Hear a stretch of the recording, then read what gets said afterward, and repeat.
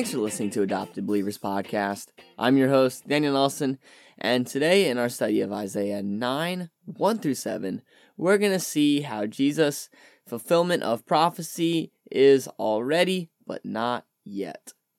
So I'm not going to read this passage, however, I will reference it and other scriptures, so the readings are going to come from the ESV. So today we're going to see how Jesus has already fulfilled this prophecy, Isaiah 9, 1-7, how Jesus will fulfill this prophecy, and why both are reasons for hope and rejoicing. So first let's look at how he already fulfilled this prophecy. So when I'm studying through Isaiah, I like to look at phrases or words and then explain them more. I think that's a good way of explaining this, and we can really get the gist of the passage by looking at that. As I teach, I want to teach the passage. I want to show you what it means, and I think the best way of doing that is by showing you what each part means. So first, let's look at a great light. I'm looking at verse 2. The people who walked in darkness have seen a great light. This reminds me of John 8:12.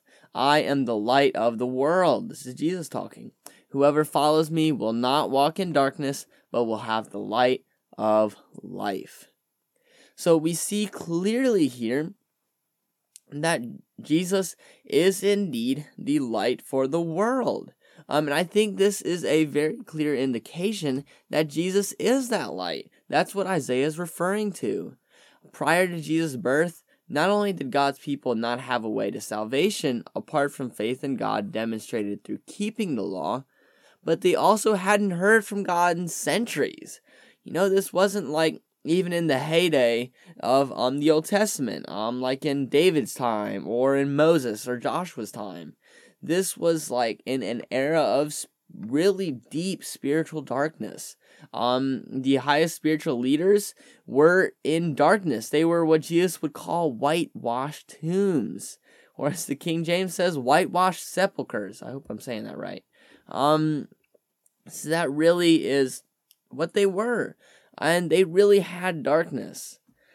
So Jesus opened the eyes of the blind, both physically and spiritually. That really is crucial to our understanding of a great light. So obviously we know Jesus healed the blind man. He healed a lot. I feel like he healed a fair amount of blind men. At least recorded. Obviously he probably recorded, or he probably healed hundreds of blind men, but they record a few times where he heals blind men.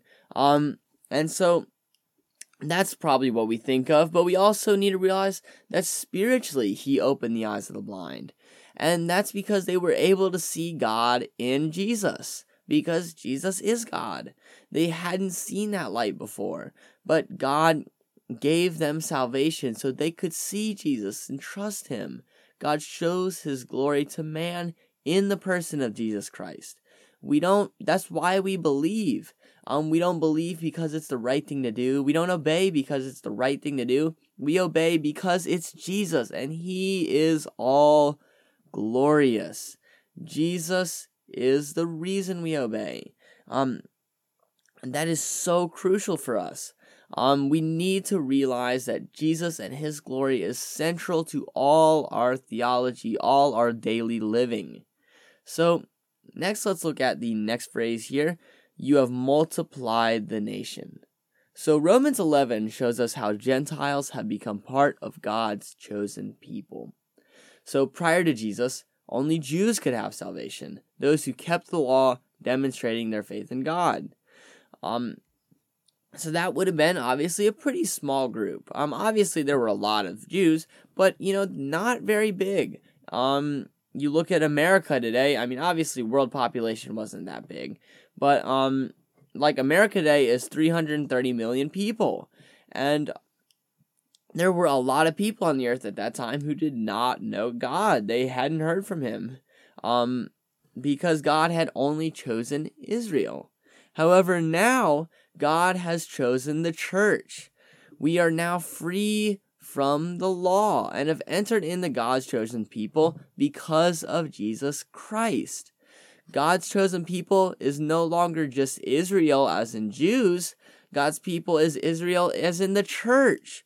That's who God's chosen people are. It's now no longer any one nation. It is rather the people of God in the church, the global church. That is God's people. So, to liken our salvation, God gives us a great analogy of the Battle of Midian. In Israel's day, this would have been a very keen picture, very vivid imagery. So Gideon, if you don't know the story, Gideon was in a poor family, low status, and he was the youngest. So like all signs point to this guy, just having like a dead end job in life, not getting a lot of money, not being really famous. But instead, God uses him to free Israel from their captors, Midian. And they had a huge army. I think it was around 150,000. Gideon took them down with 300 men. And so obviously that was not because of Gideon's strength, because, 300 men, no matter how good of soldiers they are, can't take down 150,000. However, they did because God allowed them to, and he actually turned the army of Midian against themselves. So God used not even 300 men, but rather one man, Jesus Christ, to save his people from their sins. He's like, you think the Battle of Midian's cool? Look at this. I'll send my only son, one man, the God-man, to take away, as Isaiah 9:4 says, the yoke of his burden and the staff for his shoulder, the rod of his oppressor. Those are the burdens of sin, to take those away from us through Jesus Christ. We are free from our sin now because of God's Son. So, finally, let's look at Jesus' names. So, we are given 4 names. First, Wonderful Counselor. This carries implication of divinity and wise teaching. Obviously, Jesus taught a lot, and he was infinitely wise in his teaching. We see Mighty God. If the name Wonderful Counselor didn't convince you of Jesus' divinity before, well, here's this name for you.